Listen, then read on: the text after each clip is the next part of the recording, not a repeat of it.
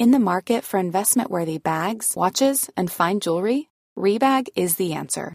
Rebag is a luxury resale platform where each piece is carefully inspected by experts to ensure quality and authenticity. Use Rebag to buy and sell finds from the world's top brands, including Louis Vuitton, Chanel, and Cartier. Head to Rebag.com and get up to 15% off your first purchase as a member with code REBAGNEW. Shop today at Rebag.com. That's REBAG.com. And use promo code REBAGNEW for up to 15% off your first purchase as a member. Everyone knows therapy is great for solving problems, but getting therapy has its own problems too, like finding the right therapist, fitting into their schedule, and of course, the cost. Well, BetterHelp can solve those problems. It's totally online and built around your schedule.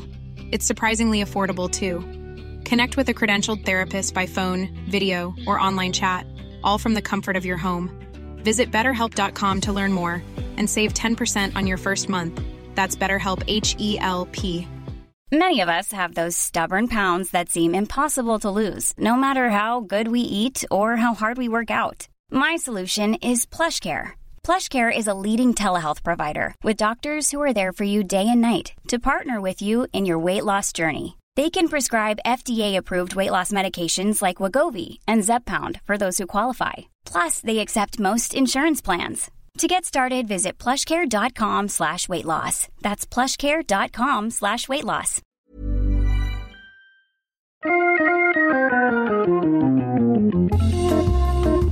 Welcome to Wood Talk, for woodworkers by woodworkers. Now here are three guys who are actually under the illusion that woodworking is cool.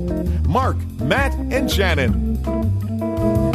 All right, it's Wood Talk number 210 for January 5th, 2015.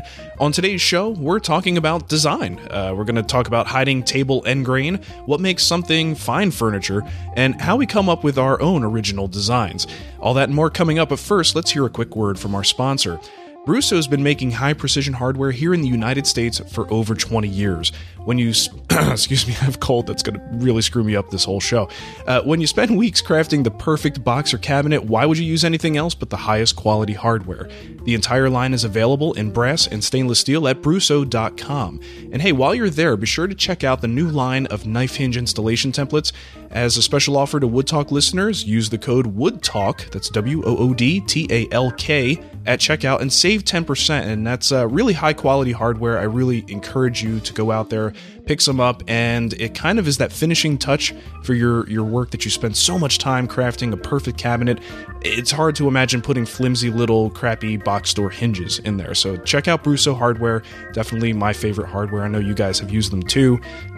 Really good stuff. And we'd also like to thank a couple of donors who've helped us out directly with donations. James Filotio, Terrence Killian, Joseph McCormick, Christopher Moore, Michael Agnew, Tom Buell, our good buddy Tom Buell, Stephen Daneman. Thank you so much, everybody, for helping us out. And you can, too, if you'd like to, at woodtalkshow.com. Look for those donation links and sign up for a recurring donation in a small amount or a one-time donation, whatever you want to do. It always helps us out, and we appreciate it. So, gentlemen, we're kicking off 2015. I've got a terrible cold, and I'm hoping this tea is going to kick in and help my throat not just turn into something awful. I don't know. I kind of like it. It's like sultry, sexy, Mark. Maybe. I'm having trouble focusing. It's my morning voice, and control yourselves, gentlemen, please. It's French, Mark. Hello, oui, oui. Oui, oui. Hello. Let's not go into the blue area today. Okay. So what I'm curious is if anyone even noticed that we didn't do a show for a couple of weeks. I didn't.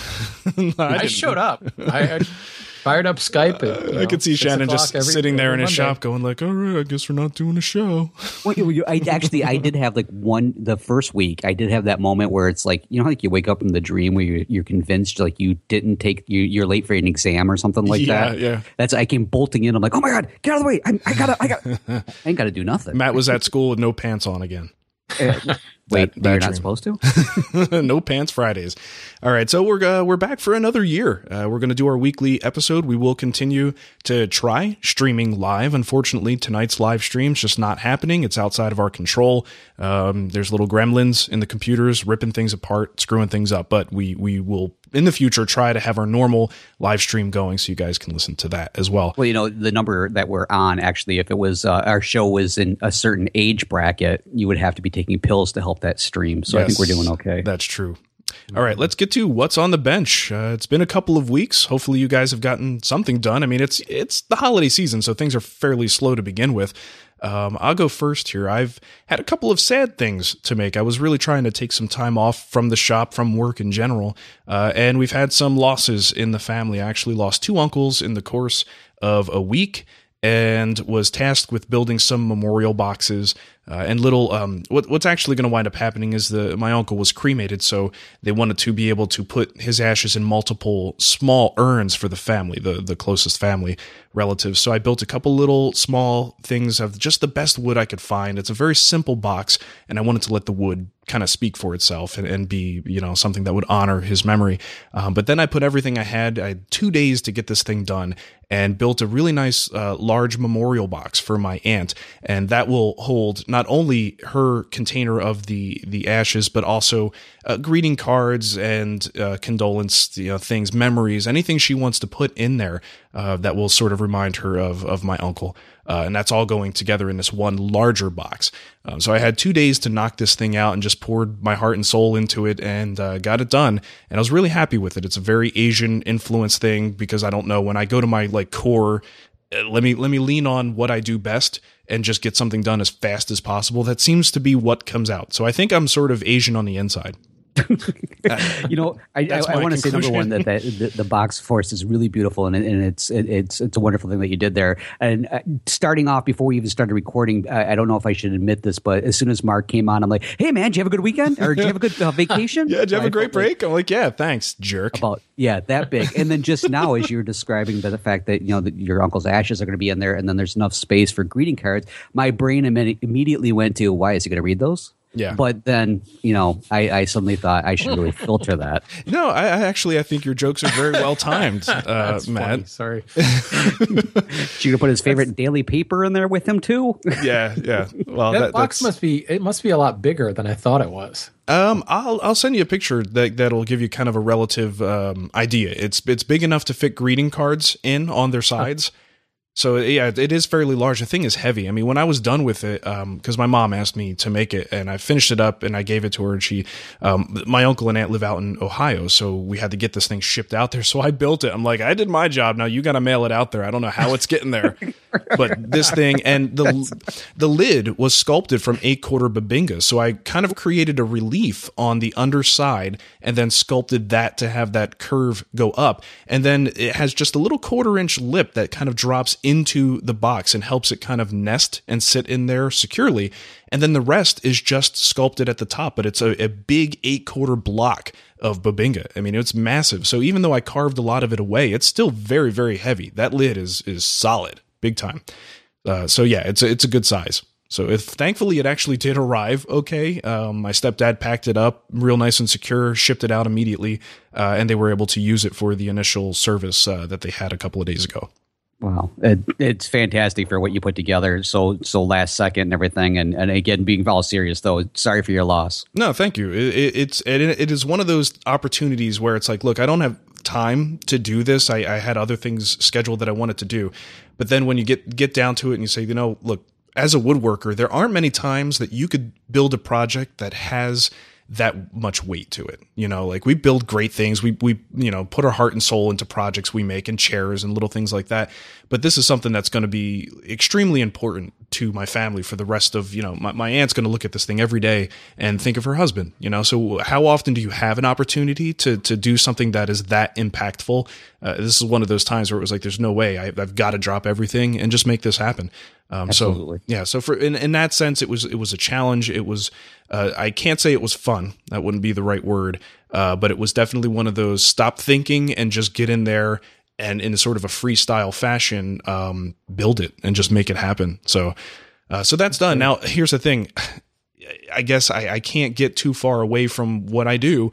I ran the camera the whole time. Now I wasn't See, that's what's shocking to me. If I had 2 days to build something, there's no way I could have filmed it and gotten it done. Yeah, well, it's a little bit more of like bring the camera around, point it, turn it on. And I haven't looked at the footage. I don't know what I'm going to do with it yet. I don't know what the sort of appropriateness there is to what I do with it. I didn't talk to the camera. It wasn't one of those things, but I did film the process just because by instinct, that's what I do when I'm in the shop. So I have no promises on what I'm going to do with that footage, but there is footage, and I imagine someday I will go back to it and figure out some very, appropriate and respectful way to put that out there for people to see. Well, if nothing else, maybe your aunt might find it. I don't know. That's true. She might. She might not. She might be like, all right, that, it was one thing to get the box mark, but please.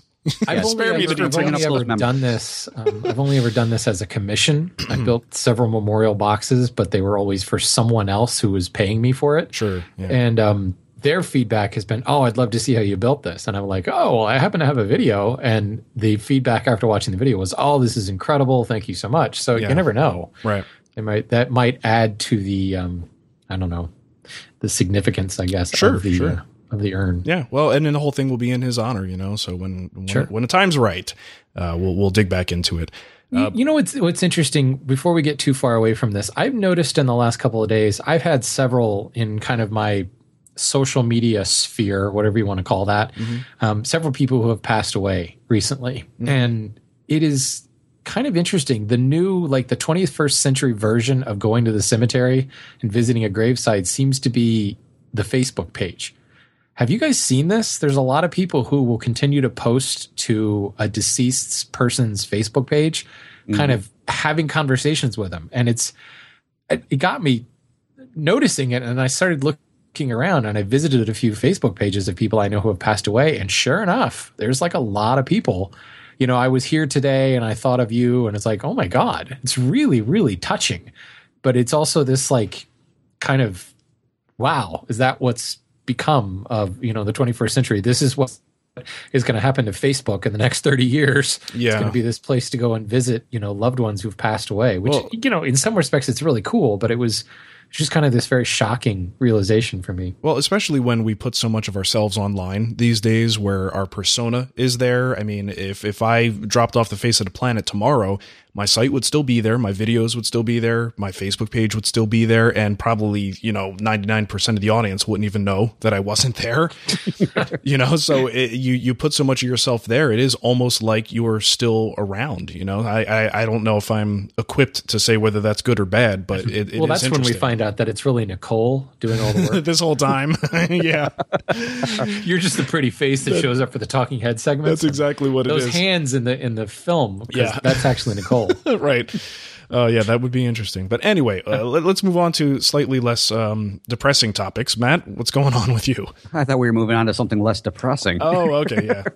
No, actually, the big thing for me, of course, I really went full hiatus over the time that we were gone. In fact, just the other day, I know we were emailing back and forth, and I'm like, I hate to say that I'm having a hard time kicking myself into gear to get back into the whole woodworking thing. But I think this happens every year. I'm sure if I went back and looked through all the emails, it would be an annual conversation that we have. Yeah. So right now, the big thing is, and I'm so glad I did this, the past couple of years, I seem to have taken on a bigger project towards the end of the year with the whole delusion that somehow I'm going to have it done before the holidays, and then it just drags on forever. Mm-hmm. So right now, I'm preparing myself to get started on my daughter's dresser that I've been promising that I'm going to make her just in time for her to graduate and leave the house, which is going to work out perfect because I won't have to worry about it taking up too much floor space within the rest of the house.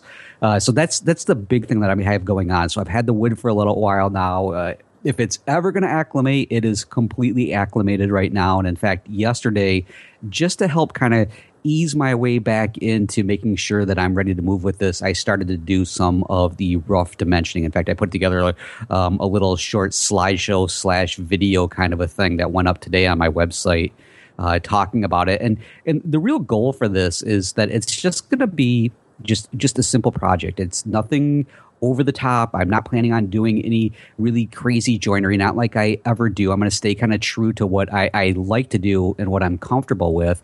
I think the big difference with this one is, actually, there's going to be a big difference. It's just going to be the same thing, but it's going to get painted. And I know that has a lot of people kind of like, nobody has really said yet, like, oh, you're going to paint it. But I know somewhere down the line, it's going to be like one of those, why would you let her do something like that? It's like, well, that's what she wants to do. And I think the piece is perfect for being painted. I think sometimes there are pieces that they don't really need to be extremely ornamental, and they don't need to have a super fancy finish on them. They just need to be. There's nothing wrong with paint. And the thing is, you say that this is just a simple project.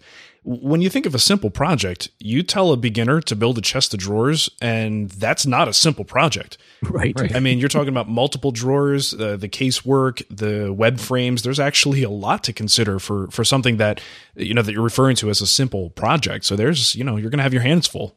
Right. And the one thing is when it usually comes to something with drawers in it, especially a dresser okay, let me do this. I always refer to it as a dresser, and a lot of people get kind of, like, well, it's a chest of drawers. I use them interchangeably. Yeah, me too. What about you guys? Do you ever have that where somebody will correct you on what the name of the piece of furniture is, and you're like, I will beat you with the piece of furniture if you correct me again? Yeah, I've never been corrected, but we're actually in the guild. The next project is a dresser. The last time I did a dresser, I called it a chest of drawers. This time I'm calling it a dresser. Why? Because I want both SEO keywords to be prevalent on the website. You're capturing the audience. Yeah, I honestly don't. For me, a chest of drawers and dresser are interchangeable synonyms. I don't think it I really was always matters. led to believe that a dresser is like wider than it is tall, and a chest of drawers is taller than it is wide. But I could be totally making that up. I don't know why I feel that way, but you know what, Shannon? I think you just own that. Just say it with confidence, Yep. and we'll believe you. But I see that's what it's going to be. that makes sense to me. But then and again, this is just I'm referring to sort of generic usage of this. There may be some pure definitive thing that maybe someone else can tell us about. But just Google dresser, look at images. The first two are tall cases, but then from there, a lot of them are low wide dressers. So to me, when I use it in my everyday language, a dresser is anything that has drawers and holds clothes. Unless you're in Beverly Hills, in which case it's usually somebody who's fabulous. Yeah. Normally they're called a valet, but that's my dresser.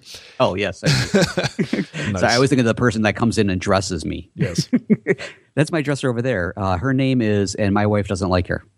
Why would you? We're talking about painted projects, and this is something that I fight with in my house because my wife loves painted furniture. My whole family loves painted furniture. How dare So every they? time I build something for the family, it ends up being painted, and I'm always like, man, people are going to give me a hard time. And it's like, you know what?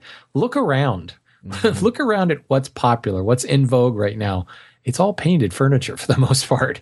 So, nothing wrong with painted furniture. Embrace the style, I suppose. No, it certainly has its place. And, we are going to be talking about personal definitions of fine furniture later on in the show. Maybe that's something we'll talk a little bit more about, is what it is about paint that makes us think it's not fine furniture for some reason. There you go. That sounds like, yeah, definitely. Because there's that whole definition of what fine furniture that is a gigantic. How much I spent on the hardwood. There you go. There you go. Yeah. So anyway, that's the big thing that's been going on with me. There's some other things that we could definitely hash out, but we'll save those for other episodes when I decide to be like really controversial about things. Cool. Not that I've been controversial about paint, but anyways. So Shannon, what's been going on with you? I see that Cherry came over and you were doing something with him. Whoa. Yes. Yeah. How's Heather feel about that? That's his valet, by the way, Cherry. Yeah. That's my dresser.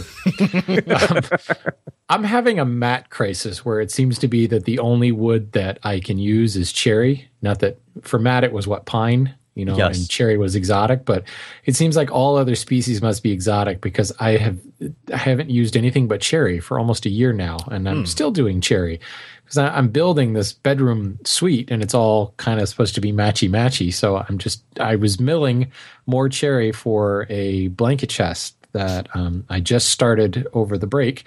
And it was just kind of like, man, I kind of can't wait to use another wood species. I've been doing a lot of cherry. So that got me thinking about what other woods can I use? Because I've got some cool, great species in my lumber shed that I would love to break out and do something with. And I have been in my new shop remodel long enough that I'm starting to realize where I need some additional things. If you guys think back to when I was talking about this before, I moved a lot of stuff out of the shop, kind of put it in Rubbermaid tubs and stuff because I just don't need it very often. Mm-hmm. Now I'm starting to realize what of those things need to come in because I do use them more often, and I need to come up with some cabinets and stuff. So I'm really playing around with some well, in the theme of today's show, some designs for some just non-traditional cabinets. I don't want to just build plain old boring cabinets with dovetail corners or even not for shop furniture. Screwed together melamine is what I used to have. Just something that's nice. I mean, I've got this really nice hanging tool cabinet on one wall that looks really pretty, and I've got really nice plywood walls with cherry trim. You know, the shop has really been dressed up quite a lot. So I'm playing around with some cool ideas, and I think as of 5 minutes ago or 10 minutes ago whenever we started the show, I think I just figured out a use for some Brusso knife hinges, actually. Oh, there you go. Because I've always wanted to use them, and I've never really had a project for them. And Brusso was kind enough to send us some, so I've got some. I've got to figure out how to make that template work with a router plane, though. I'm not sure that's going to work real well. But yeah, I just router. Realized it. That's the element that because it's kind of, if I'm going to do a shop project and I'm going to dress it up, I might as well throw some kind of challenge in. Sure. You know, you don't want to just build the same stuff over and over again. And it just occurred to me I've never been able to use knife hinges, so that's what I'm doing as of now. As of right now, I'm going to use knife hinges for some sort of cool cabinet, because what I've discovered is it's not even so much tools, but what did Matt say? Matt was on Facebook or Instagram or something. I think you so eloquently called me a gear whore when it comes to camera equipment. Oh, yes. Lights, I remember that. And everything's got a charger. You know, the camera's got a charger. The LED light panel has a charger. I've got a little LCD supplementary screen, because that little tiny viewfinder screen just not cutting it anymore from across the room. That has a battery with its own charger, and my GoPro camera's got its own charger. So I'm going to build, I think, kind of a Wood Whisper-ish gadget station. Nice. With knife hinges. Oh, cool. That's good. Except it will look nothing like the Wood Whisper gadget station, but that's the until idea. it gets done, and then you sit back and you look, and it's all finished, God, and you're like, it looks just like it. Somehow it managed to be the exact same thing. You know, I need something to go in the shop that I can plug all this stuff in, because right now it's just like floating around the shop and collecting dust. And I've got a lot of really nice camera gear that it does bother me if it starts to get covered in dust, because that's not good. So cool. Well, that sounds fun. That's the plan. I'm hopefully gonna kick that off in the next couple of weeks or so, because I need a break from Cherry. You know, that's the thing. Like I've done that too, where I've gotten a little bit, I did like 4 projects in a row, and Cherry was the choice. There is something really appealing about Cherry. It's easy to work with. It's probably my favorite wood. It's gorgeous, you know, so I don't blame you for getting on a little bit of a Cherry rut there, for sure. All right, let's move. I need a ring porous wood. There you go. That's what I was going to say. All right, let's move into into what's new. First one here is from Robert. And he says, Wood Whisperer, meet the Tree Whisperer. And this is a little NPR article, audio clip that you can listen to. It's about the Italian Alps. And I guess this is where Stradivarius got all of his materials for his violins. And there are people there today that still get their material from this same, wooded area. So kind of goes a little bit into the history, talks about a person who's out there who interacts with the trees. He's the tree whisperer, but he actually listens and does certain techniques on the trees themselves to determine whether this is a good candidate or not. So they kind of like bore into it and tap it and listen. And if it has the right tonal qualities, he knows that this is going to be a good tree that they can use for their instruments. Cool. I've heard of this before, but I always thought it was kind of a myth. Yeah, it's cool. And it's just audio, but you really can get an idea of what they're talking about when you listen to it. Do they talk about the species? Like I should know this. I play the violin, but I've been around violins a lot. What is the preferred species that Stradivarius used? I don't know. Hold on, let me look. Let me look at. I don't have. You don't have it memorized? I guess I better go listen. That should be the answer. Go listen to it. It's right there in the article somewhere, and if you delay enough, I'll be able to find it. But anyway, it's all there. Go check it out. It's a nice little listen. Cool. Sweet. Well, while you're out listening to the trees, Shannon, just put your little ear up to it and everything. I don't know if you happen to have seen this. Maybe you can pour some of this in some of the cracks out there in the tree to help it light the way for you on your way back in. We got a lot of hits about this particular link, and Alan sent this one in and said it's a glow-in-the-dark resin for filling in the wood void. Did you guys see this? Yep. I think I saw it once or twice on Facebook. I've seen it a couple of times in various forms. You know how like something comes out and then you'll find it on 5 different link bait websites. So it was one of those things. We talked about this on the show too. I think we did, yeah. But this is a different presentation of it. I think this is a little bit more how-to specific. Right. Yeah.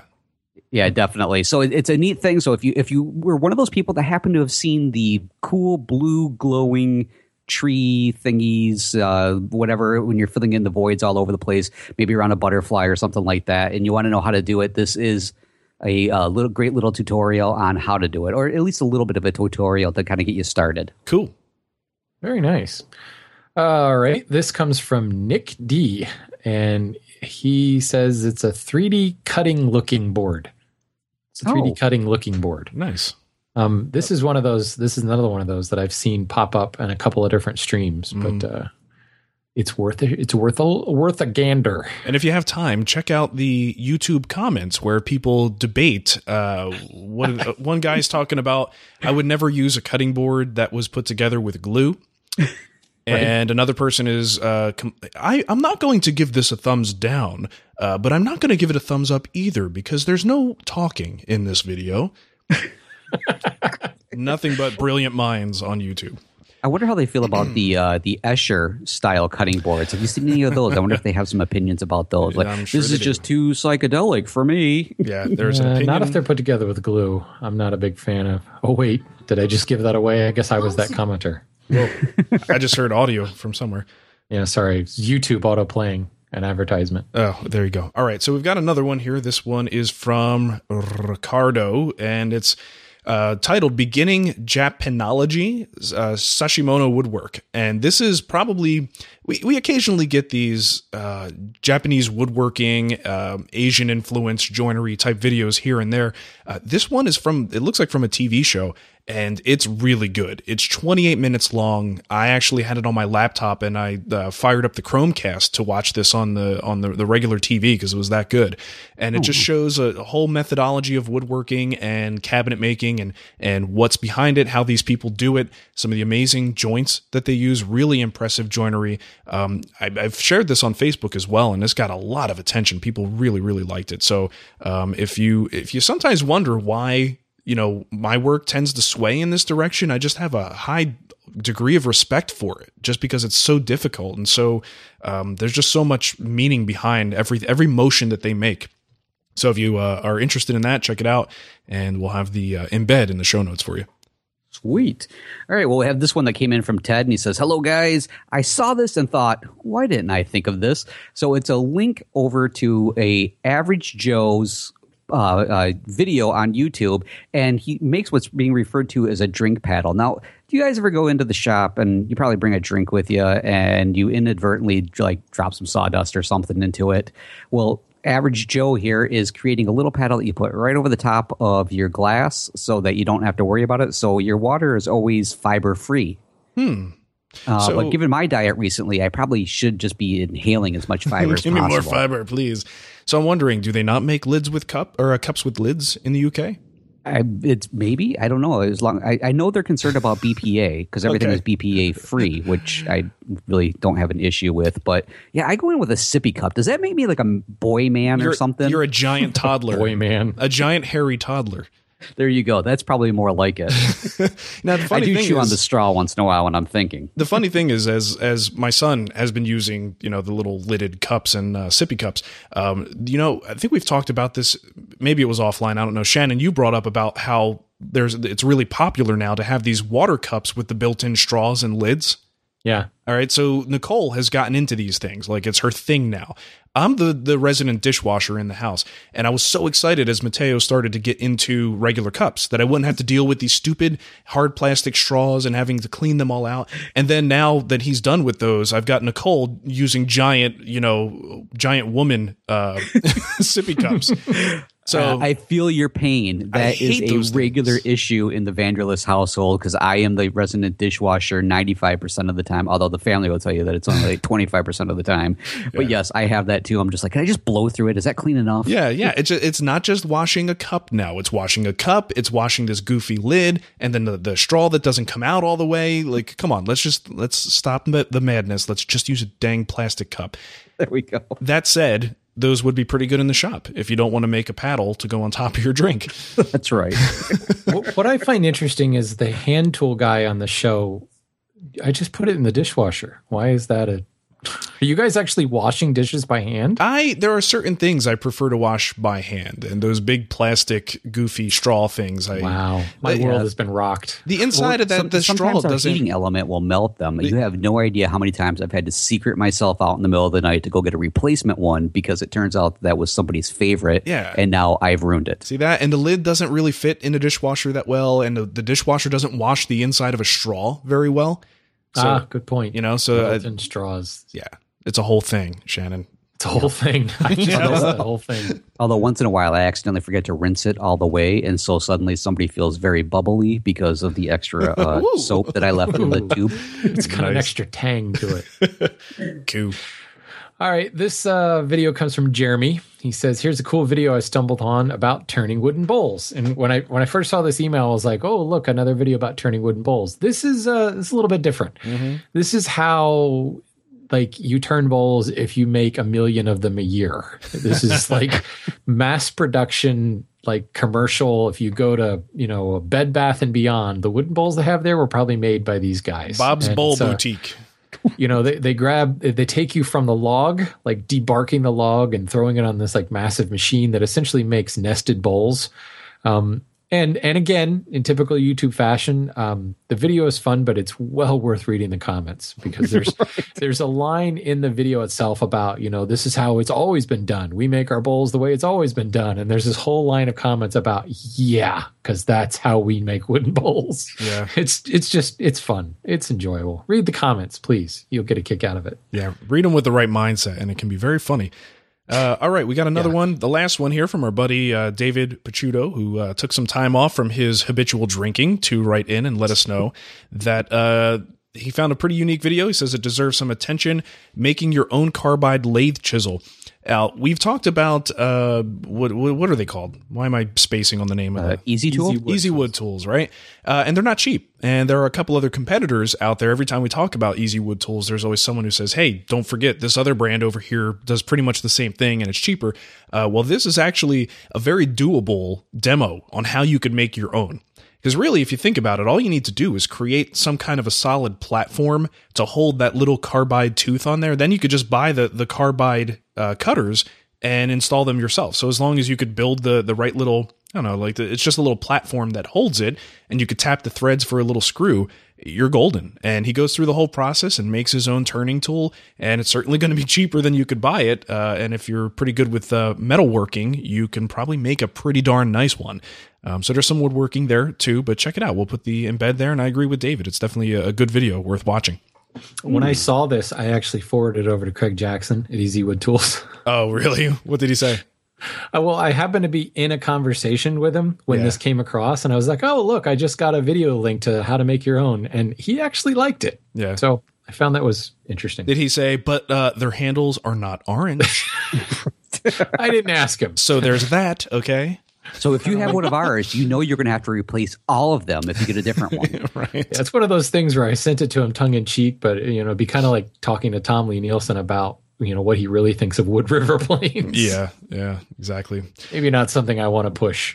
All right, let's jump into our email. Now, we've got quite a bit to talk about here, so we're skipping some of the other sections of the show today and jumping right into the good stuff.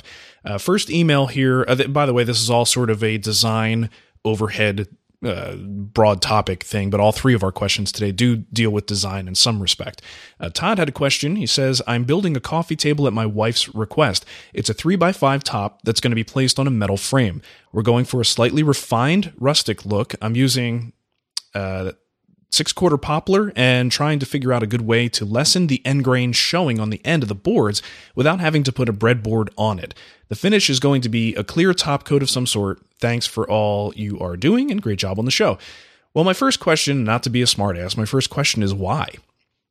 I'm not sure I understand. I mean, maybe it's a personal taste thing that he wants to hide that end grain, but we've talked about this before where people are of the opinion that people are, I guess they see folks going through all kinds of trouble to hide end grain. And then this was actually not too long ago. I think we discussed this.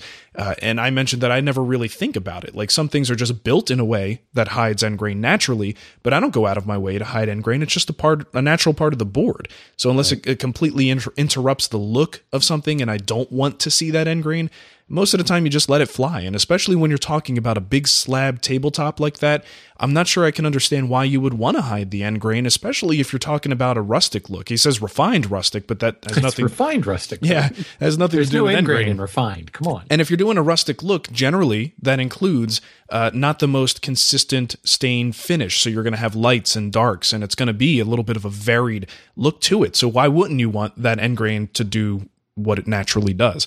Now, that said, if you are trying to reduce the visual impact of the end grain, the only thing I could think of aside from doing, the breadboard look that he's talking about would be to create some sort of an underside chamfer or bevel on the end to minimize the amount of end grain that the eye sees when you first look at it. So if you imagine like the underside of a shaker tabletop, a lot of times it's got that really shallow but wide bevel on it. You can actually it'll make the top appear a little bit thinner and lighter, which may be against what you're trying to do, but it certainly will minimize the amount of end grain the eye sees when you look at it from the end. But other than a breadboard end, I don't know what else you could really do to hide end grain in a case like that. You could just use plywood, just really thick plywood, like multiple layers, and then just put like a piece of veneer over the end of it so that you don't have to see that at all. Yeah, I hate to say it, but I'm kind of that when this one came in and we were talking about this whole thing, I really was trying to figure out that whole anti-end grain movement that seems to be out there. So is it a splinter group? I don't know what's going on. Here's the thing. That's whenever people talk about that, that's where I'm always a little bit lost because I didn't know there was a anti-end grain movement. This is one of the first times It's called Queen Anne furniture. Is that what it is? Okay. Yeah. So this guy moved from Queen Anne to a rustic table. But I honestly, this was one of the first times I've ever had someone even inquire about, just for visual reasons, hiding the end grain on something like this. Right. So I wonder sometimes could it be a situation where maybe once the piece gets stained, because end grain can so absorb so much more of it, it takes on a darker tone, and maybe what we're really looking for, perhaps Todd and maybe other individuals that are looking for a way to kind of get around the end grain is what can they do to make the end grain less prominent? In that case, perhaps it's doing a little bit more sanding to take it up to a higher grit so that it's a little bit more abraded, so the finish won't be absorbed quite as much. Perhaps maybe that is really more the idea of what they're thinking. They just don't want it to be so prominent. Yeah, well, he does say that in Todd's specific case that the finish is going to be a clear top coat. So the clear top coat could also make the end grain look a little bit darker. But yeah, just sanding to a higher grit would certainly take care of that issue. But I don't know, Todd, if you want to write us back, let us know a little bit of what your reasoning is. Because personally, when I see end grain, that's something that tells me that this thing was made from solid wood, and it's a hallmark of a good quality piece in a lot of cases. So I don't see anything wrong with end grain personally. Yeah, because I've never really seen like an end grain veneer. Have you? No. Maybe if someone's trying to simulate veneer on the end grain, you mean like a face grain veneer? No, I'm just like an actual like end grain looking veneer. So, I have seen people try to. If you're trying to simulate solid wood and you want something that's more stable, you can actually do that, but that would be a little weird. Yeah. It's a lot of work. I have a client that this is on a much larger scale on like home siding, but they had the same issue where they didn't like the end grain of the clapboard siding coming off the end, and they didn't want to do any kind of, normally there's a corner molding there, and they absolutely didn't want to do that. They wanted to be able to see the siding, which probably has some major issues as far as water getting behind the siding, but it was in the Hamptons and they had lots of money, so we did what they wanted to do. But what we ended up doing was using a bleaching oil. We didn't. The contractor did, but they used a bleaching oil on the end grain to like severely lighten the end grain to begin with. So then once the oil top coat was put over top of it, it's kind of like the opposite of a stain. So Wow. might be worth playing with. I mean, if it's just the extra darkening of that extra absorption that he doesn't like, yeah, it could be kind of cool if it lightens it up a whole bunch and then you put the oil over top. So you get, I think it would be really difficult to get a matching color. But I don't know. That sounds like a lot of extra work. Yes, it is. But so would be veneering the edge and, Yeah. Well, let us know, Todd. Anyway, I don't think we helped you very much, but let's move on. Okay. It is interesting, though, the whole ingrain thing that does, as far as I know, dated back to the Queen Anne style. They put moldings over everything, like people talk about how, we've gotten really, really anal retentive about our dovetails. And when you look at dovetails on old pieces, they weren't that good. Well, that's because most of the time they weren't seen. Yeah. Because they had a molding thrown over top of them. So sure. There's your big design change. If you don't have ingrain showing, you can have sloppy joinery. Mm-hmm. Oh, well, perfect. That works out awesome for me. Matt's all over it. Absolutely. Awesome. Sweet. So let's go into this next question then. And actually, I'm almost wondering which question is going to be, let's heck with it. Let's go with mine. I was looking at Shannon's also thinking, this is definitely going to be something that we can really run with. But the question I have is from Dusty, and Dusty says, what parameters do you look at when deciding a piece of work falls into the category of fine furniture? I know that it entails a mixture of design, joinery, wood selection, and finish. Do you weigh one more than the other? For example, if you saw a dining room table with nice proportions and a nice finish, but it was held together with pocket screws, would that discount the entire piece for you? Nothing against pocket screws, according to Dusty. So, this is definitely one of those questions that, in my opinion, this is totally like it goes along with the, beauty is in the eye of the beholder. Yeah. Everybody has their own definition of what is fine furniture. I'm sure somewhere out there is probably a set definition by somebody who thinks they really know everything about what exactly fine furniture is. And I don't have a specific one. I know what I like. And I know when I think that's a really nice, fine piece of furniture, as far as I'm concerned. I have such a hard time categorizing styles of furniture, or in this case, like Dusty's asking, is it a mixture of design, joinery, wood selection, and finish?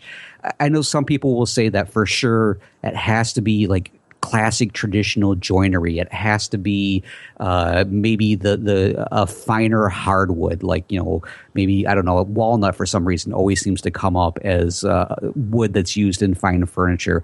Again, this is such a subjective question and such a subjective answer that I don't think anybody will ever have a real answer to be able to, to point to and say, this is what fine furniture is. Well, because it's very personal, answer this question then, if possible. Is there something, okay, Shannon, answer this question. If you see something that is there anything that you would see on a piece of furniture that is clearly going to make it not fine by, your personal definition of fine furniture? And his example of pocket screws is a good one. There are a lot of people who will say that if there's metal hardware in something, screws, fasteners, that type of thing, not handles, but things holding it together made out of metal, then it is no longer fine furniture. Right. I guess in that case, there are two things. One thing for sure. Let's start with the one thing for sure that does it for me is anything that's like particle board. Okay. Something along that. So I guess maybe in the realm of materials, I like to think of solid wood, the majority of it being solid wood, but at the same time, I've seen some amazing looking like conference style tables that that they're made from some sort of sheet good or something. And I would even put those into the realm of potentially fine furniture. Yeah, now, the other thing, it would be the finish that goes on it, because if it's I love polyurethane. But when I think of fine furniture, I don't think of polyurethane being on that fine furniture, or what I like is a piece of fine furniture. Well, see, and here's the tricky thing. If somebody someone who's really good with this stuff gets a piece of particle board, puts a really nice fine veneer on it, and then they apply a polyurethane finish in a way that makes it look good, because not all someone slaps on poly with a brush and doesn't know what they're doing. It does look like crap, but applied properly, it can look very good. So someone has the right hands out there who can make a gorgeous piece of furniture with a not even plywood, a particle board core, and slap on a really good quality polyurethane finish, and you might never know. That's very true. You know what I mean? That's part of the problem with this. And I think why people have so much of an issue of it, because a lot of things that we buy and pay for in furniture stores, under the impression that we're actually buying something of high quality, truly at its core, pun intended, is actually, crap materials that won't hold up to, more than one move. Right. Well, and I think that may be at the heart of it. Fine furniture comes down to durability, I think. And we say the metal fastener thing immediately gets countered these days by, well, what about pocket screws? Well, pocket screws, at least what we view today as pocket screws, the Kreg jig pocket screw with the self-tapping panhead Roberts drive screw, that's a really strong form of joinery. Mm-hmm. Pocket screws, of course, go back into the 18th century, used to attach tabletops and things. But for the most part, metal fasteners are not as durable as wood joinery. And if it's exposed, that is kind of a different thing. If you wanted to be a super, super strong, say, nut and bolt type thing, well, that's hard to do and hide that. So it comes down to, I think, durability. And I've got some very recent experience with this, because I recently failed my wife as a woodworker because she went out and bought a piece of furniture from Target. And oh my God. I'm looking at it right now. And, actually, I think Target's got some nice stuff, just like you could say IKEA's got some nice stuff, but it's meant to be knocked down, right? Yeah. So it's got those little cam lock knockdown hardwares and dowels for alignment. And, it'll hold together fine for a couple of years. It's loaded up with books and everything right now, but I'm looking at it. The gaps in the doors are huge, nor are they even. Probably because the entire piece is slightly out of square, because it's just held together with dowels and that knockdown hardware. But it's a nice looking piece of furniture. It's a very attractive piece of furniture. In fact, I like the design. So in talking in terms of design, I think the lines and the aesthetic appeal of it are really, really nice, but I wouldn't call this fine furniture. It's a cheap hardboard back. The panels it's meant to look like a faux frame and panel. So there's solid wood corner posts with a really thin, like 1/8-inch piece of some sort of fiberboard in between them. Yeah. And it's such a fine line, pun intended, because I look at it and go, wow, that's a really nice piece. And the woodworker in me sees the uneven gaps in the doors, sees the fact that they're glass doors with dividers in them, but it's a solid sheet of glass with just dividers like tacked onto the front. Right. So, it's those little things that to me make it seem not like fine furniture. Yeah. And I do think some of it's joinery. So, to me personally, I do think when you add metal fasteners that it starts to drift away from fine furniture, in my personal definition. Well, and I think that's the thing. This is not something that's a white and black on or off issue. It's on a scale, and really, and like you said, you look at the piece and you go, "Oh, that's rather nice," and then you go and look a little bit deeper at level 2, and now you're right up on it, and you start to see some of these issues surfacing. You lift up a drawer, you pull a door open, and you start to see that it's inferior materials. There's a few gaps. Metal drawer hardware. That's a real button for me. It's not fine furniture, in my opinion. Well, didn't we talked about this in the past too, when I made a comment about that, and I think I got nailed for it, saying that if I'm building a dresser, aka chest of drawers, that that I am not going to put metal hardware in there, because even though metal hardware works really well, metal slides are fantastic. That is not, in my mind, what I see as a fine chest of drawers. But what about the satisfaction for the end user of it? So in the situation of the drawers and the metal slides and stuff like that, sure, if it's a very well built piece, and it's all wood components, and the drawer is opening nice and easy every single time, that's fantastic. But you only have to have it like mess up once, and it doesn't matter how expensive that piece was. Somebody is going to be extremely dissatisfied with it. Well, what happens though if it's all wood, and because you think it should be all wood, and the drawer seize up on you because of a seasonal movement issue, so there's a fine piece. You did it because you think it's fine furniture, but now again the end user has a problem, but it's not because of metal hardware. True. You know what I mean? Like, that can happen either way. So to me, I think we all agree about this. It is extremely subjective. It's so hard to, it even come down to like a cultural thing. I'm sure Asian inspired furniture. I'm sure somebody who is very, very knowledgeable on that might look at some of the best Western pieces and be like, yeah, whatever. Where'd you pick that up? IKEA? I generally don't look at the pieces at Best Western, but for the most part, I'm more of a Holiday Inn. You're probably doing yourself a favor, especially without the black light. Do yourself. Well, you know what? Unintentionally, that's a really good point.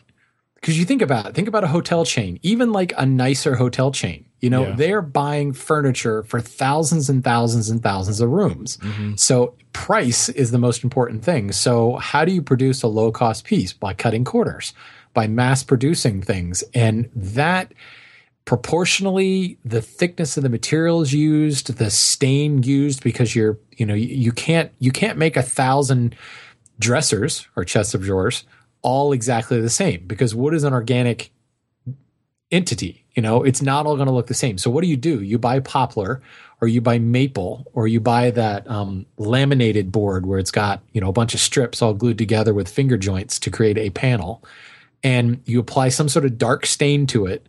Use all the same joinery cut on a CNC machine or whatever. And, now I'm opening another can of worms, CNC, and, is it fine furniture or whatever? That was another question in our box. There is this almost kind of intangible thing. Walk into a Best Western, walk into a Marriott or an Embassy Suites or a Comfort Inn, and the furniture in that room is like, that's nice, but that's not fine furniture. Why is that? What is it about that piece that makes me think that's not fine furniture? Because I know that it was mass produced? I don't know. Well, I think ultimately you're looking at a scale. You're looking at, just like Dusty points out, you're looking at multiple things. There's not one thing. And there are you'll see certain elements that say, yeah, that kind of knocks it down a notch, but it's still finer than something else that I've seen. So you're going to have to look at the design. You got to look at the materials, the joinery, the finish, and take it on a whole. And then to make matters more confusing, everyone's scale personally is going to be different. And I think today, I don't know, maybe our expectations for furniture as a society, I mean, speaking of Americans generally, might be very different than it was 100 years ago. And people are more okay with lesser quality, more disposable furniture items. Maybe that's changing now because of the current climate of things, and then the sort of handmade movement might be changing some of that mentality so that people do have higher standards with their furniture. Well, but I think on the flip side of that is technology has made it easier for fine furniture to become more accessible. Yeah. CNC, you can CNC a mortise and tenon. You can have, what's the Thomas Mosier Furniture Company? I think they make fine furniture, but they use a lot of CNCs to do it. Yeah. Ethan Allen's the same way. Nice, high quality furniture, and we didn't have that. 30 years ago. Building on that idea of accessibility, for sure, today, probably more than ever, like you said, it's so much easier to get, what would be considered fine pieces, where just 100 years ago, 150 years ago or something like that, you probably had like the one furniture maker in your area. And so everything he built was fine furniture, because I would not have a furniture maker in my area who was not fine quality.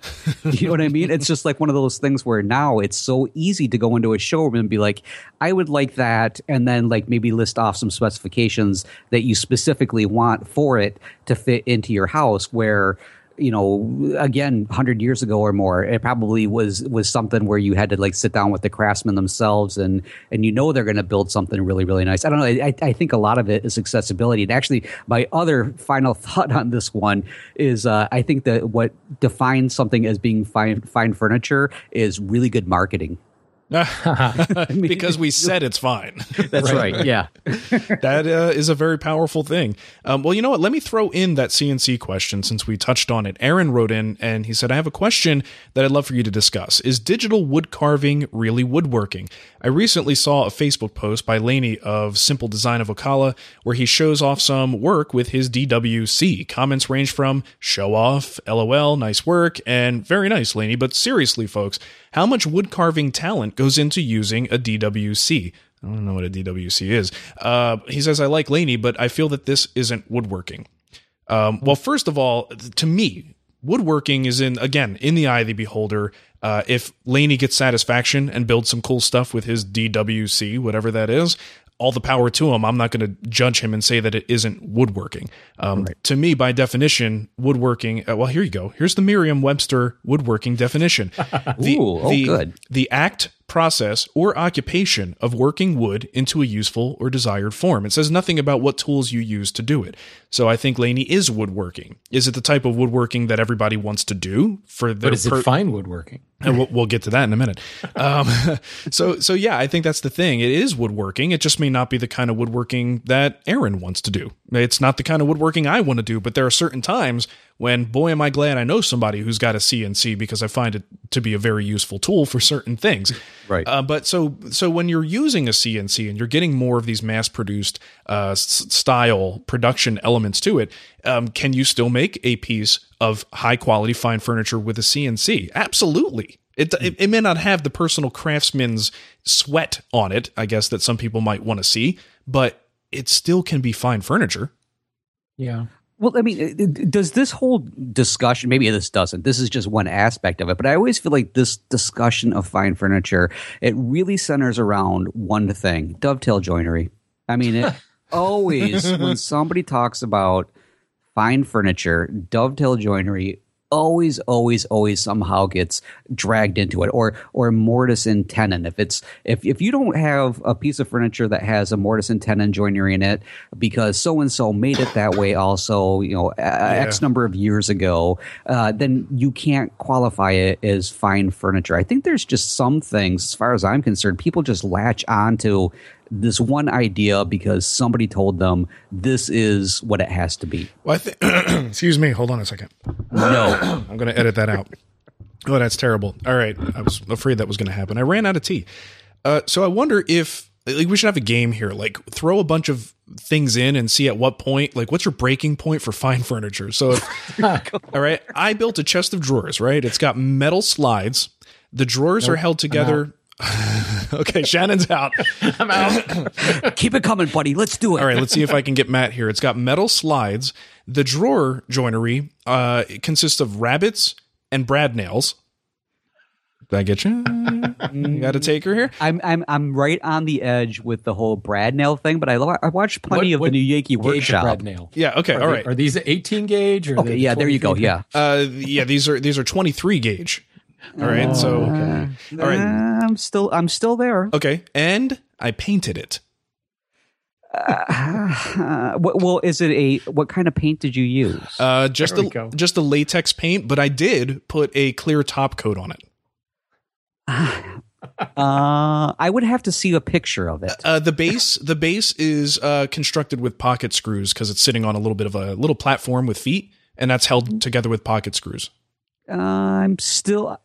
If it looks nice to me and I get satisfaction from it, from looking at it and using it, it's a fine piece of furniture. Matt, I'm being dead serious. I'm not trying to take on some weird role or something like that. If it looks beautiful to me and it's totally functional, that stuff doesn't bother me. And I would guess, Matt, that fine Italian food for you is the Olive Garden. Not anymore. Hey, it tastes good. Not since the Macaroni Grill recently opened. Oh man, can I sit on this piece of furniture without having it like bow underneath me, or do I have to worry about because that absolutely that's a dead giveaway there. Like this piece, this little cabinet I was talking about. Yeah. I don't think. Maybe I could sit on it now because I put it together like 2 days ago, but 6 months from now, I guarantee you, if I tried to move this thing around, like if you pick it up, I'm worried about lifting it from the lip under the lid, for the lid might just come right off. Right. Maybe it won't, but 6 months, 6 years from now, it probably will work its way apart. And to me, I think that's a big deal in fine furniture. I need to be able to stand on top of this dining table or lay across the dining table and not feel like it's going to wobble underneath me. See, but that's the thing. That's a huge factor, but at the same time, take it the other way. I built a table out of construction lumber from Lowe's, It is built like a tank. You could park your car on top of it, but I didn't do anything to the wood. I just cut it to size and screwed it together. Yeah. You know, the one thing that constantly keeps coming back up here is like that the whole discussion, like with pocket hole screws and stuff like that. And the way I look at it is it's just like any other form of joinery, like even with, say, dowels or loose tenon. If you don't use them the right way, like add the right amount, it doesn't matter which one you use. It's going to fall apart at some point. So it's just like any type of joinery technique. You have to do it the right way to get the result from it, and it should hold together. Now, let me ask you this. I know one thing that we've had a discussion, and we see a lot of this back and forth, is the use of pallet wood in furniture. Does that automatically make a piece not fine furniture? Because I've seen some really good ones out there. Let me just preface this to everybody. I am not a huge pallet wood user just because I've never had good luck with it and I don't want to use it. I have no problem using the dimensional lumber that I get, the rough dimensional lumber or whatever it is, the rough lumber I get elsewhere. But I've seen some pieces that I'm like, wow, look at that. That came from pallet wood. I mean, I think anybody else? I think a person is challenged with a little bit more work to take pallet wood and make it into something I would see as fine furniture. So it's totally possible, but I think you have to make it not look so much like pallet wood. Part of the issue with pallet wood a lot of times is the thickness. And for me, one thing that makes a fine piece of furniture, going more into Shannon's thoughts on stability and durability, is nice thick timbers, good 4/4 stock. So if you're dealing with mostly 1/2-inch material, because that's what it surfaced down to after you got it off of the pallet, that makes it a little bit harder. You've got a little bit more of a challenge for me to look at that. Just again, personal opinion, for me to look at it and say, yeah, that's definitely going into the territory of fine woodworking. Right. Materials can be a factor. Bottom line for all of this, I think we can close this off and just say that it really is very subjective, and it's not, everyone is going to have to pass judgment for themselves. And clearly, even the three of us have different views on what constitutes something that's fine furniture. I'm sure the same thing exactly with music. If the three of us were asked what is fine music, I am confident that two of us might almost agree, and the third probably would want to kill us. Well, and food is not open that can of worms. And food is a great example too. There's a lot of people who see a certain level of food as fine dining. Some chef in France would look at what I eat and think it's laughable if I call that fine dining. Well, you know what? That is actually a really good example because it comes down to how refined your palate is. And I, for one, don't think I have a very refined palate. Right. I can't pick out a certain spice. I go, ooh, that's good. And that's about as far as I get. I can tell that it's fine food by how much the check was, frankly. Exactly. Oh man. So I have friends that, they could tell you, oh, we use just this much tarragon, and oh, do you really taste that coming out? And you're like, no, I don't follow anything you're talking about. Well, so it's probably I'm the same way because I'm looking at the chair they're sitting in going, oh, it's what a shame that they didn't create that curve a little bit differently. And they roll their eyes at me and go, okay, eat your food. Yeah. This really gets into a very interesting area when you start to not just think about, let's not just judge the furniture, but let's judge the people judging the furniture. So if you think that looks like fine furniture, then it may say something about your experience, your ability to look at it and dissect it and see what it's made up of. Just like, you might think of it as somewhat snobbish, but that's kind of what happens once you get exposed to some of the finer things. You may look at certain pieces and you can't accept them as quality furniture anymore because your standards are just higher. Yeah. Yeah, Well, that's why I say don't bring up the music thing, because I get in trouble with that all the time. Yeah. Because I've got years of music theory training and all this other stuff, and I can't help but dissect it and go, oh, well, that's not fine music. Yeah. Well, I don't ever have to worry about it because nobody's ever accused me of having standards for anything. So You're safe, Matt. You're safe. Yes, exactly. All right, Shannon, let's move on to yours. We'll try to make this one a little bit quicker, running long here.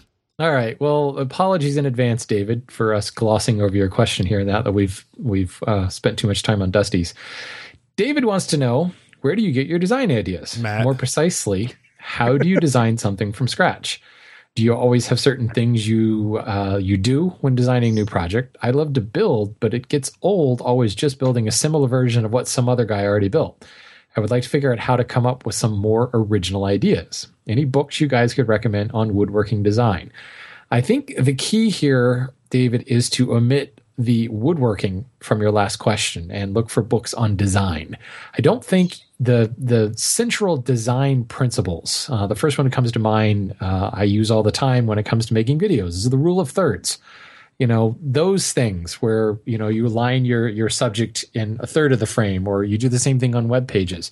That's kind of a design rule of thumb. There are rules of thumb about color and complementary colors and contrasting colors. And that's not going to change with design of woodworking or, food on a plate or what is pleasing. There are some kind of rules of thumb that you follow. I think we can take it one step further and look at like the George Walker school and whole number proportions, whole number ratios and things like that. And there's a lot can be said about embracing that idea.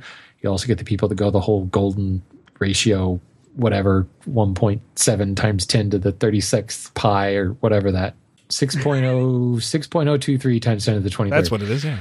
I'm forgetting my Avogadro. My head hurts. Yeah, sorry. So I think if you want to get some ideas on design, look for design in general, not necessarily woodworking design. And then I do recommend George Walker's DVDs and whatchamacallit. What's the book Walker and Tolpin did together? By Hand and Eye? Yeah, Lost Art Press, that book. Right. By Hand and Eye. That's a good one. It gives you some good idea to start. Then I'll say, and I actually had this conversation on Twitter today, can anybody actually say they're not building something that some other guy already built? No. Or are not inspired by something some other guy already built? I think that's a very silly thing to try to do. I mean, if you can do it, great. But quite honestly, there have been people building furniture, way smarter people than me, for a very long time. And if I try too hard to be different, I probably break the thing. You know what I mean? Like there's contrived. It doesn't work. Yeah, exactly. I can almost guarantee somebody's going to come along and look at your original piece and go, oh my God, you know what? That reminds me of this one I saw at such and such. Yeah. And that's exactly what happened on Twitter today. Dave Knopfs, you guys might remember him from the Modern Woodshop podcast. Yep. And he's just got a new blog, Something Less Ordinary Woodworking, I think. He posted a really cool desk, a bow front desk. And I just thought, I told him, Dave, that's a really cool, really like that design. He's like, well, I can't claim it. It came from Chris Gonchnor. And all I was thinking of is it looks like the one that Rob Boas built. And then somebody else piped up and said, oh, yeah, this guy built it. And then there was like even a third person or fourth person that cited another source. So just in that little tiny microcosm conversation on Twitter, we found like 5 or 6 different sources that each of us thought that Dave had derived his design from. Right. So it's not that there's not original thought. It's just that design perpetuates because it works for certain core fundamental reasons.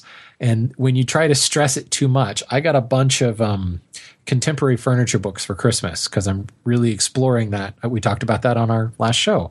So I've got all these cool books and I look at some of them and they're just god awful to me. I look at this piece of furniture and go, that is the ugliest thing I've ever seen. And it's because I think somebody tried to be original. Somebody tried so hard to break some sort of design rule. And what they came up with is either a piece of art that's not functional, or they just failed miserably. Although they can't fail that bad because it's highlighted in a museum book. So right, somebody thinks it's good. Yeah, right. Yeah, it's an interesting topic because I think ultimately if you're fairly new to design, I still consider myself very new to design. That's one of the best ways for me to design a piece is to look at what else is out there, try to find some inspiration. And there is a point where I stop looking. Once I get a seed of inspiration, I say, okay, this may be my starting point, but I want to detach. And if what I make happens to be good, I probably will find it somewhere else. And someone will say, oh, you copied that from so-and-so. And then I can honestly say, well, no, actually, I started here and I ended up in a place that looks kind of like this other thing. So you can arrive at the same place someone else did, but still take pride in it that you were able to do the problem solving that got you to that point. But I think it's kind of futile to go through this exercise of making truly, absolutely unique things and not taking influence from other people. That's a hard way to go. I almost think I won't say it's impossible, but yeah, it's definitely like the worst uphill battle you'll ever have, because you'll discover that you're just going to get frustrated constantly trying to come up with something. Yeah. And again, have somebody go, oh yeah, it reminds me of this. It reminds me of that. In any discipline, you build upon the greats. You know, we get places as a society, as a people, by learning from other people's mistakes, building on it, making your own mistakes, and teaching that to someone else. So it's just a natural part of the process, I think, to copy and alter and build upon what's already out there. Absolutely. Right. So one thing I did... think one of the big things, and I think we feel like we've had this conversation before, but David does ask, are there certain things you do when designing your project? And for me, I have to start with function. Unless I'm building like a box or I'm like turning something on the lathe that's meant to be an art piece, I have to figure out, what do I want this for? You know, is it a dresser? Then it should be wider than it is tall. You know, is this a chair? You know, it has to be able to take my bulk. And let's be honest, I'm probably going to lean back on those back legs just because that's what I do. So it's got to be able to stand up to that. The rest of that is the design. I'm making air quotes here. Works great on podcasts. The design part of it is those little embellishments and the things that make it look pretty. But I start with the function more than anything. It's got to meet those functions. So then I can start looking at museum books and figuring out, you know, what is my style? What do I like? What room is it going into? Where does it have to match along that line? And then you can kind of get all designy from there. Yeah, I actually had that written down. That's pretty much the same thing I do. I look at the functional requirements and then try to design something that doesn't violate those functional requirements. Make it look as good as it can within those confines. Sometimes that's easier said than done. Yep, right. Absolutely. Just about all the time. That's easier said than done. I think there are some people out there who are just blessed with or educated to the point that they have a really good sense of quality design and can seem to come up with ideas out of thin air. You know, and I'm not one of those people. I readily admit it. Designing is a struggle. If I have to design more than one piece of furniture a month, my brain just kind of feels like mush. And that actually, I ran into that recently because I had designed something for fun. I'm working on a bed for our master bedroom for Nicole and I, and that this was before my uncle passed away. So I was like, oh, this is great. I've got some free time. Let me design this thing. Put everything I had into that. And then immediately after that, it's like, oh, now you have to design this memorial box. But my design side of my brain was mush. I had nothing left in the tank. Suddenly you have this little tiny bed.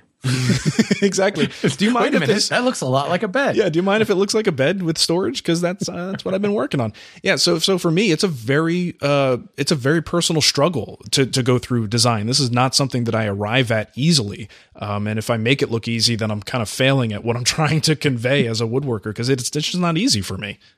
Yeah. You're just not trying hard enough. Is what it comes down to. I guess so. I'm too much of an analytical thinker with this stuff. I'm just not all that creative. Well, I've always said the same thing. I'm more of a vessel than I am a designer. I can take somebody else's work and reproduce it. You know, I mean, that's the same way it was in music. I never would ever be a composer. I've taken composition classes. I was awful at it. But, you know, I can take a piece of music and I can interpret it. Yeah. And I can perform it, you know, along what I think the composer was trying to say or what the lyrics spoke to me in such a way. And through, you know, that performance, I can create a separate piece of art, I suppose. But it's still... derivative. Somebody else gave me that blueprint. Somebody else wrote the notes down and set it to rhythm. And that's what I do with my furniture. I built stuff that I like that I've seen elsewhere. Sometimes it's a direct copy of what I've seen elsewhere because I really like that. Yeah, that's really for my own design. That's what it usually comes down to quite a bit, is copying what others do, simply because a lot of people that come to me for projects are like, I want you to make this. Oh, well, you've taken all the design away from me. Fantastic. That works great. And I might just throw in certain things, like maybe mix up the wood species, or just like play with like an edge detail or something like that. And I don't think there's anything wrong with it. I mean, there's something to be said about being a really great copycat. Number one, isn't it like copying is like one of those sincere form of flattery kind of a thing, and I think also it helps you kind of learn quite a bit about the whole entire process and how to build things. And you might actually end up discovering, as you look at the evolution of your pieces that you've been copying, how much you actually do kind of tweak it a little bit and make it your own. Yeah. And you know what? If you do this, that's what makes it fine furniture. Ha! We're done. Oh, nice. I like the way you brought that back around. If you do wind up borrowing and taking influence, just make sure you're honest about it and keep in mind if you're going to sell a piece, what implications there might be for that. We're not going to get into that at all. No, let's not. If you want to do that, go through all the old episodes and find it on your own. Yeah, and like with all this copy and borrow talk, the one thing we want to make sure we hammer home is that you don't do that and then try to pass it off as your own. If you took influence from something, you got to own up to it. Right. I give you maybe a day in today's climate where somebody calls you on it. Oh yeah, totally. If you think you found an obscure source that no one will know where it came from, you're wrong. No. Think about how easy it is online. You could take the image, drop it right into a Google search, and it'll like go through everything and bring it up for you. I mean, that's how they do it on Catfish all the time. So, Matt just said something a second ago about his own work where he'll kind of tweak a thickness or whatever, and that really resonated with me because one of the most recent times that I've had to design something from scratch was that like picnic style dining table that I built this past summer. And we were I was told they want a reclaimed kind of rustic look. And then I was given an image that was totally not. That was totally very refined rustic, formal dining room. And I had to design a compromise of the two. And the way I did that was by tweaking the thickness. So as far as an actual executable action for David, the original asker of this question, that may be something. Play with the thicknesses of the various parts. And I think that ties into our other question. And that I think is what can make it fine furniture by playing around and varying the thicknesses of things, varying the reveals. Look at green furniture is a good example. The number of reveals, your average very vanilla dining table, it's got like a 1/4-inch reveal between the post leg and the apron. Well, the Hall brothers really who executed it, and the Greens designed it, you may find 3 different dimensions of reveals from the leg to the apron to the drawer to the little Suba looking like corner bracket things. They're all going to have different reveals, which cause different shadow lines. That to me is design in fine furniture. Yeah. And that's actually something that George Walker talks a lot about when you're trying to pick a size, a thickness, a width, that you can explore, like take it down really low and then make it really wide. And you kind of see the extremes, and your eye will start to identify the middle ground that makes the most sense. And that's a really good way to not only change the design and see if you like it, but teach your eye to identify what's good and what's not. The other thing I want to recommend too, Fine Woodworking has design books that they put out over the years that you could pick up. And this may not be what he's looking for, but you can definitely get inspiration from this stuff. And you'll see some really amazing, awesome designs there. It's definitely like a good coffee table style book that you should take a look at. Do they still do that? I think what was the last one they put out? I have Design Book 8. Yeah, I think that is the last one, or at least I'm on their website. Think Design Book 4, maybe, but they're not. I don't feel like I can find them very easily. They put a couple other publications out too that are more magazine style instead of the big thick book like they used to make. So just go to Taunton's store and type in design and see what comes up. Even if you go to the back catalog, you'll probably find some really good stuff there. They're really good. I'm waiting for that. Yeah, I'm waiting for the Time Life book versions to come out. I'm staying up really late at night. Hey, one thing, I did put in a link here for Chuck Bender had an article way back in 2008. I'm sure these books that he mentions, probably some of them are going to be difficult to get a hold of, maybe even expensive. But he had a nice post about the top 5 books for those who take period furniture seriously. And I know how much Chuck really does quite a bit with designing and everything, or with a lot of that stuff, kind of working things into it. So it might be interesting to take a look at some of those titles, and who knows, maybe David will find some inspiration in there. Oh man, hybrid woodworking isn't in that list. Well, it was 2008. So. It wasn't published yet. That's true. Yeah, if he were to revisit it, I'm sure he would put that in. I forgive you, Chuck. I forgive you. In fact, you know what? I'm going to go over there and leave a comment on that post right now. You should do that. He'd love it. Oh, man. I second that as well, Matt. I have several of those books that Chuck recommends. They're all very, very good. Cool. But the design books, that's huge. Yeah.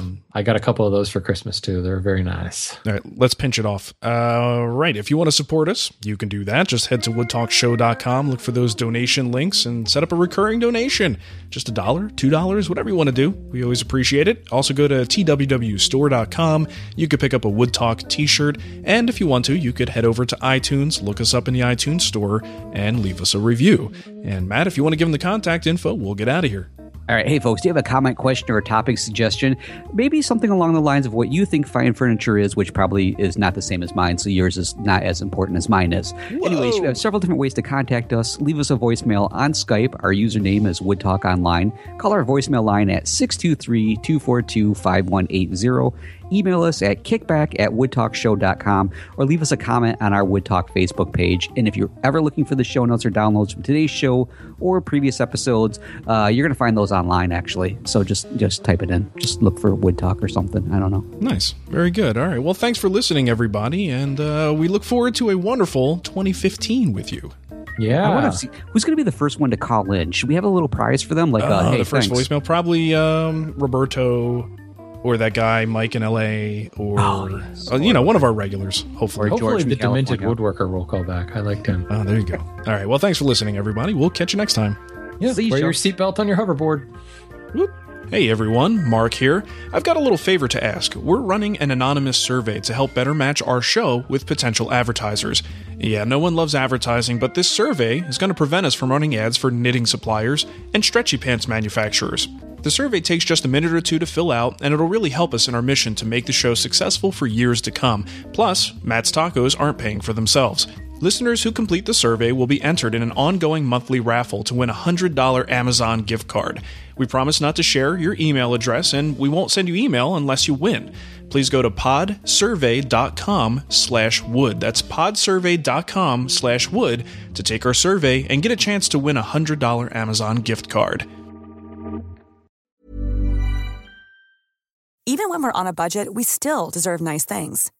Quince is a place to scoop up stunning high-end goods for 50 to 80% less than similar brands. They have buttery soft cashmere sweaters starting at $50, luxurious Italian leather bags, and so much more. Plus, Quince only works with factories that use safe, ethical, and responsible manufacturing. Get the high-end goods you'll love without the high price tag with Quince. Go to quince.com/style for free shipping and 365-day returns.